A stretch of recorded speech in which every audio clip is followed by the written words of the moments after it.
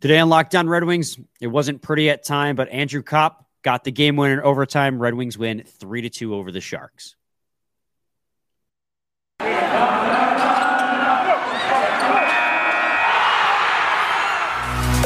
You're Locked On Red Wings, your daily podcast on the Detroit Red Wings. Part of the Locked On Podcast Network, your team every day.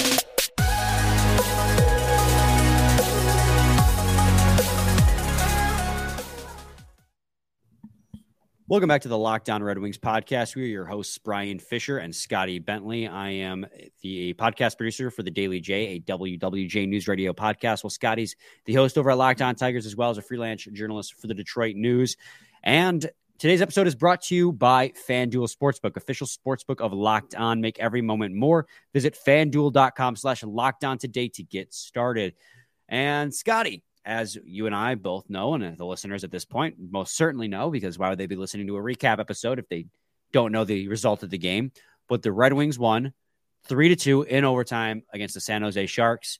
And I missed the entire third period in overtime because I was busy getting my shoulder dislocated in my men's league game. So I'm wearing a sling right now. Super fun. When I left, it was 2-2 at the end of the second, and the Red Wings got caved in at the end of the second period. They did not score a goal in the third. Either team did not. But they won in overtime, which is shocking. And don't worry, guys. I did my research. I know what happened from there on out the rest of the game. But, I mean, break it down for me, man. I thought up until that last couple minutes in the second period, it was a competitive hockey game. And then the Red Wings just collapsed at the end of the second, and it was tie game. What happened in that third and overtime? Well, for starters, I have 6 minutes of an episode of me just roasting you. I'm glad we didn't use it. That then. is in my possession that I did download. I did not just say, oh, I'm not posting it, I guess I could delete this. I downloaded the episode, so I have it, and we'll use it to my leisure at some point, I'm sure. Yeah, you know what? This was we've talked about so often this year, and I said this in our now as well that we post after every game. Like there are so many games this year where we've been like, wow, we outplayed them, and we just can't put the puck in the back of the net.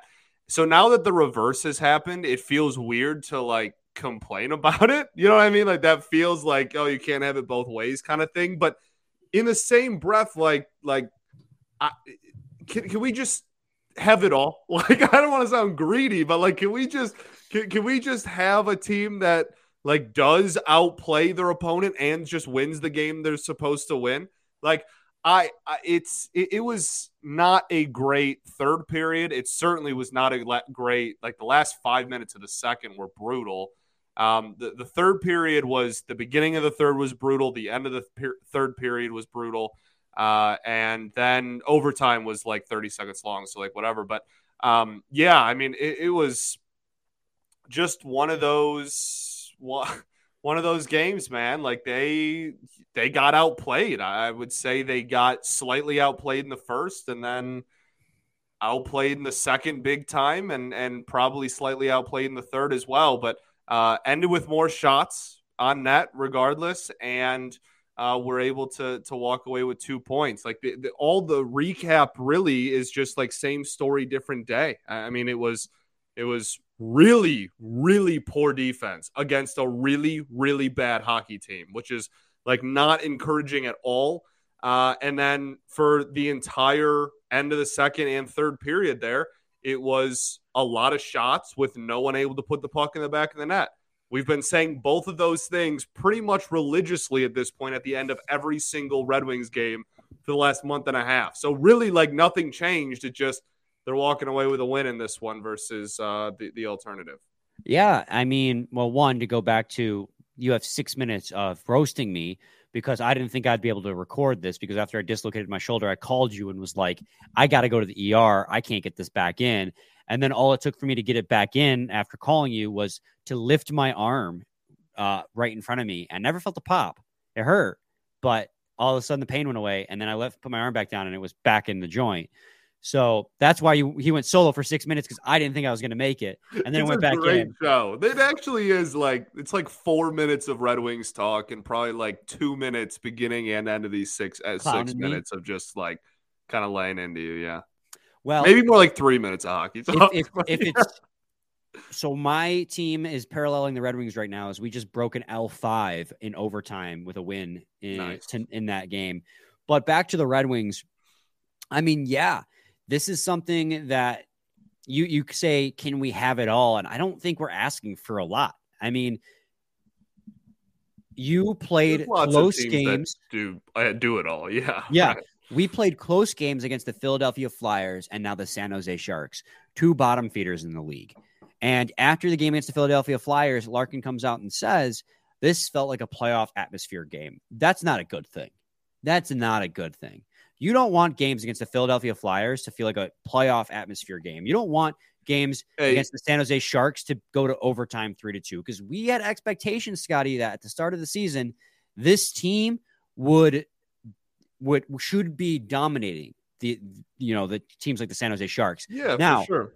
Reality has set in, and maybe we talked about this the other day, that maybe while our expectation was 85 points, or mine at least was 85 points, and while that is a step forward, the play that goes into an 85-point team is probably closer to what we're seeing. Like my expectation for their play did not equate to my expectation for their point total, and I recognize that now, because now I'm realizing, okay, this team isn't. There's also a lot of different ways to get to 85 points. Yeah, like there's yeah.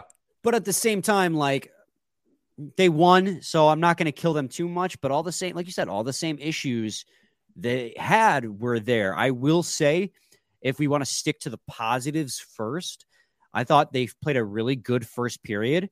I thought the first period they had the edge in the quality scoring chances. They had like 2 or 3 prime chances. Raymond made a couple nice moves, get in on goal and get a shot on net rather.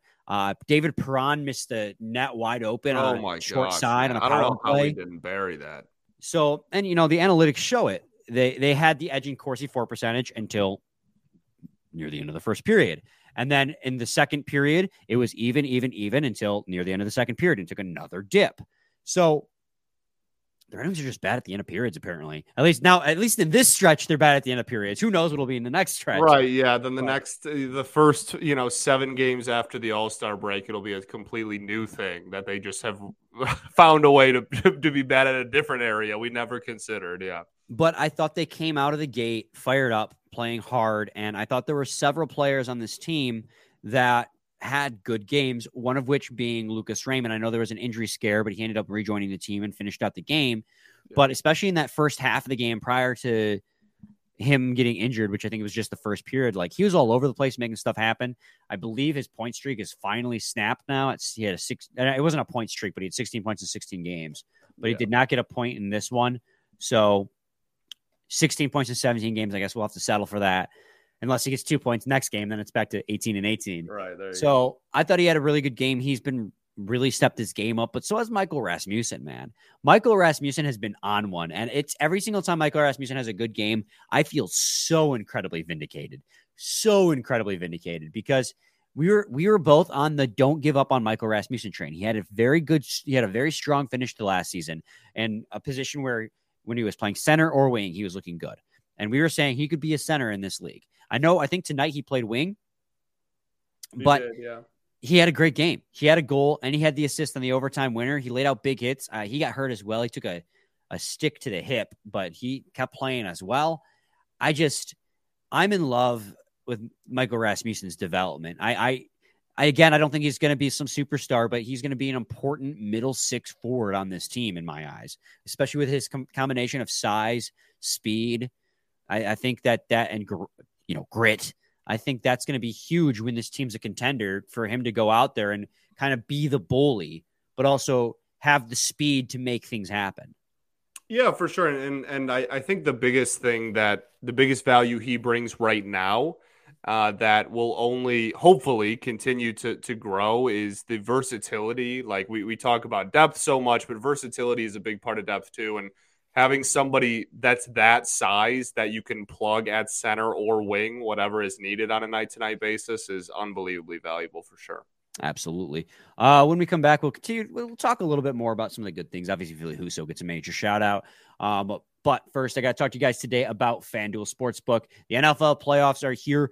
We're excited about our new sports betting partner for Locked On, because they're the number one sportsbook in America, FanDuel. And if you're new to FanDuel, that's even better.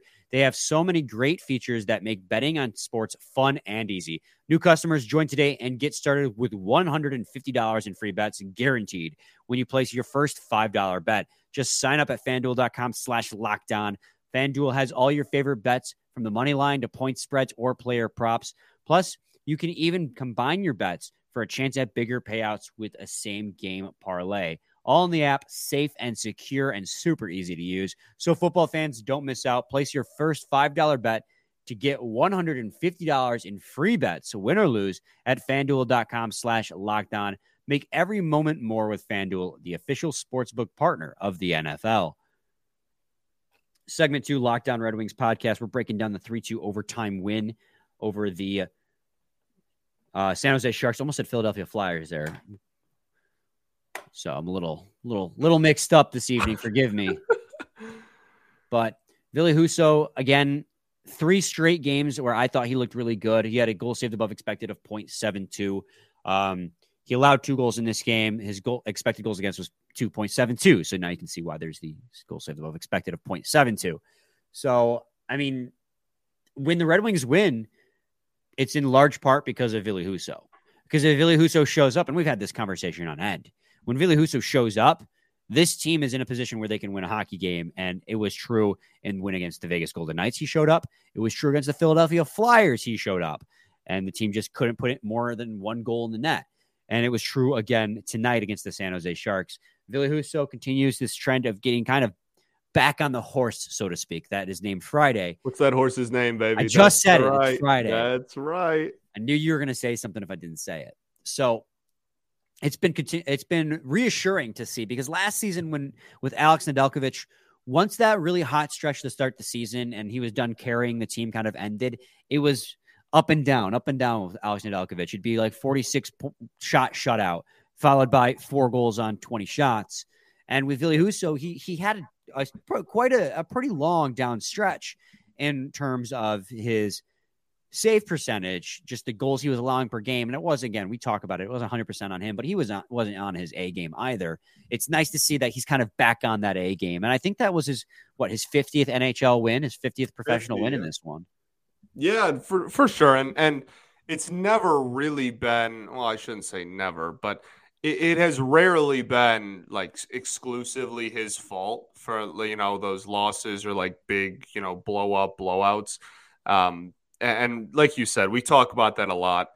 And it's definitely nice to see him kind of get, like you said, back on the horse named Friday and like get back on, kind of what we were accustomed to in the first couple of months of the season. But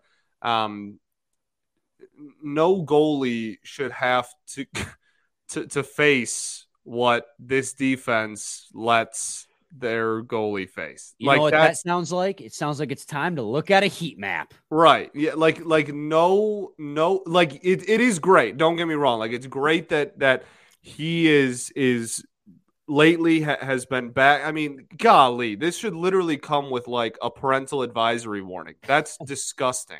Hold on 1 second. It's frustrating because, like, yes, I'm glad that he's doing well, but the fact that this defense is so consistently bad that we pretty much only win, and like the offense is far too inconsistent to rely on. We pretty much just only win when Husso is on his A game and has to be like, go crazy mode just to be able to get us a win, because like I said, the offense is too consistent and the defense does him zero favors on a night-to-night basis. No, absolutely. You're right. And, it's when you say that if this team is going to win a game, it's because Husso played really well. That's great for Husso, but not a good look for the team. And this is a rebuilding team still. They're at a point where, You kind of need one guy to carry the team if you want a chance to win. And unfortunately, that's where the Red Wings are at. But I mean, this is one of the worst heat maps we've seen all season, Scotty. On both sides. This is on both sides, yeah. Brutal offensively. That's not a good look for your offense. And yeah, this is this is genuinely one of the worst defensive zone heat maps I think we've seen all year. And like we've seen it where like it's been like off to like they give up a lot of opportunities off to the side of the net. Here, let me just do it so you guys can actually see off to the side of the net right here. Both these goals happen. Like this is a half circle. This is every angle in front of the net, and it's all the way like deep into the slot, man. I mean, that's just that's. Let's awful. Look at his high danger chances given up in this game. I'm really curious how many high danger chances he faced at 5-on-5. He faced 7 high danger shots against, only one of which went for a goal at even strength. Let's switch that to all. So a total that's 7. So that's a lot of high danger shots against when you only give up 25 shots in a game. That's a high percentage that should not come that close in as compared to the Sharks, where he faced 2. You got 2 high danger shots on James Reimer. Granted, he allowed 1 goal in, which I imagine had to have been, this is at 5-on-5. So which one of those goals would it have been? Had to have been the Adam Ernie one. Well, no, both. So Adam Ernie and Michael Rasmussen had high danger shots at, am I still at all? No, I'm at 5-on-5 again. So it would have been the overtime goal. So it had to have been the Michael Rasmussen shot because the Ernie one was a redirection. Either way, regardless, I'm getting off topic. Well, yeah, the Ras was, I mean, that's high. That's right there, right? That's a break. Like that's got to be as high danger as it gets. Yeah. But the point being is you can't be giving up 7 high danger shots against and only putting up 2. It's just, yeah. Well, I mean, that's what I said earlier, man. Like this is, it's just so weird. Like it's so consistently inconsistent. Like the defense being porous is pretty much the only thing that's consistent at this point. Like we've talked at length for the last month about hey, look, the 5-on-5 took a big step in the right direction. Wow, like we're actually kind of beating some teams on 5-on-5 play. Like look at these numbers, look at possession metrics and stuff. But they can't put the puck in the back of the net. And then tonight they win and they get I mean, we don't have to sugarcoat it. Like honestly, for like the metrics and whatnot are not good. Like they got outplayed for at least the second half of all 3 periods. Yeah. Like it's just, oh man, this team never fails to amaze me, I guess is my point. Yeah, it can certainly be frustrating at times. And Corsi for percentage at 5-on-5, the shots percentage at 5-on-5, the scoring chance, like everything leaned Sharks. It was 60% Corsi, 54% Fenwick, 53% shots. So we talked about how the only thing the Red Wings really had was shots, right? They outshot them 35-30 in this game. But when you just filter that to 5-on-5 play, because that is, if you're a dominating hockey teams win the 5-on-5 battle, like almost every night. The Red Wings don't do that. They lost the Sharks outshot them 26-23 when it was even strength, full strength. I mean, we can transition that right into the power play that looked awful in this game. I mean, 3 opportunities. Goodness gravy. That was a brutal power play. The penalty kill did its job, I guess. There was no power play goals scored on either team, but I mean, goodness gravy, man. That was something else. Especially, I think it was the first power play of the game. I'm not sure they got a shot off until like a minute into the power play, and like they had possession, they had the puck in the offensive zone, and I mean, I don't know about you, I was just yelling, I was screaming, shoot at my TV, like someone shoot the puck, dude. You must have read my tweet. I said, I mute you. What are we talking about? Wow. Just so everybody knows that we are only colleagues. We're not friends. I don't have you muted, Jill. I don't think I have anyone muted these days. I'd have to look. Anyway, I don't have you muted. I didn't see your tweet, though. Shocker. Are you going to finish your thought, or That was it. I was you're just finished. saying, like, the power play was brutal, and like I was yelling shoot at the TV because like they just kept passing it back and forth. They were trying tic-tac-toe, like that. It was a bunch of like trying to set people up, but like no one was actually willing to take the shot. And then when they did, I think Kubi took a shot, and it was like 3 feet off from the net. Like it was just a really abysmal first 45 seconds to a minute of the first power play. Their best opportunity was Perron missing the net. 100%. He had an open net and he just missed it. And normally he doesn't. That should have been in. It is what it is. When we come back, we'll wrap up our conversation on the game. We got to get props to Dylan Larkin. 400 points for the captain as he continues to battle Steve Yzerman for that contract extension. I'm just kidding. I don't know what it's like, but we'll talk about that when we come back. Stay tuned to Locked On Red Wings. Segment 3, Locked On Red Wings podcast. Scotty, let's talk about D-Boss, the captain. Can we play a game really quick? Yeah. Where both of us raise both of our hands up in the sky as quick. I can do it. I just not recommend it. It's back in now. It just hurts. It just throbs. But I have my full range of motion back. Okay, good. I didn't earlier, like literally. Oh God, it was so awful, dude. It was so awful. I had an assist. Imagine. It was so funny. I started the show and I was like, yeah, Brian, he seems like he's in good spirits. He called me, but he's definitely in a lot of pain. Like I'm giving everyone like a rundown. Yeah, it sounds like I got shot based on the way you say it.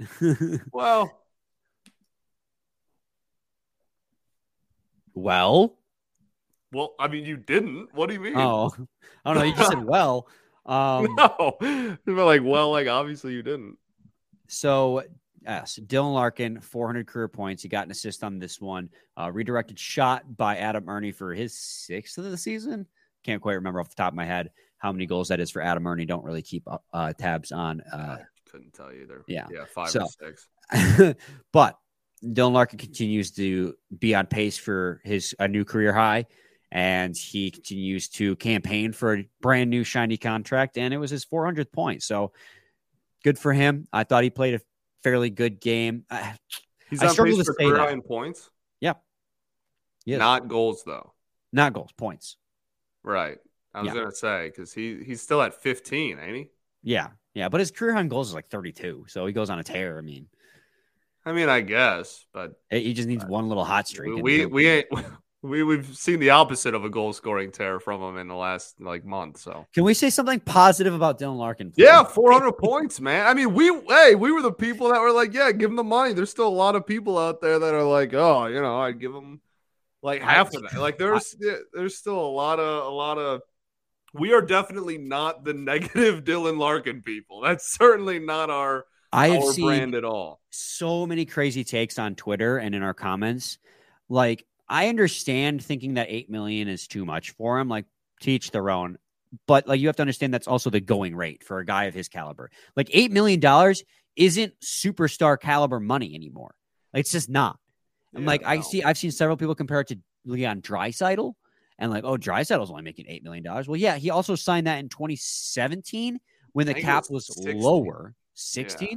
The cap was lower back then, so $8 million was a higher percentage. And also, he had yet to have a 100-point season at the point of when he signed that extension. At that point, his career high was 77 points in 82 games, less than a point per game. Sound familiar? Right. So if you want to make that comparable, you need to know the context. And it's just, the Steven Stamkos is brought up too. And again, it's okay, but Steven Stamkos also took a little bit of a discount to stay with the team he thought could win the Stanley Cup. That's because that team was cap-strapped. Public knowledge, yeah. So when you make comparables, Crosby signed his in the Bush administration. That wasn't down either. You got to know the context when you make those comparables.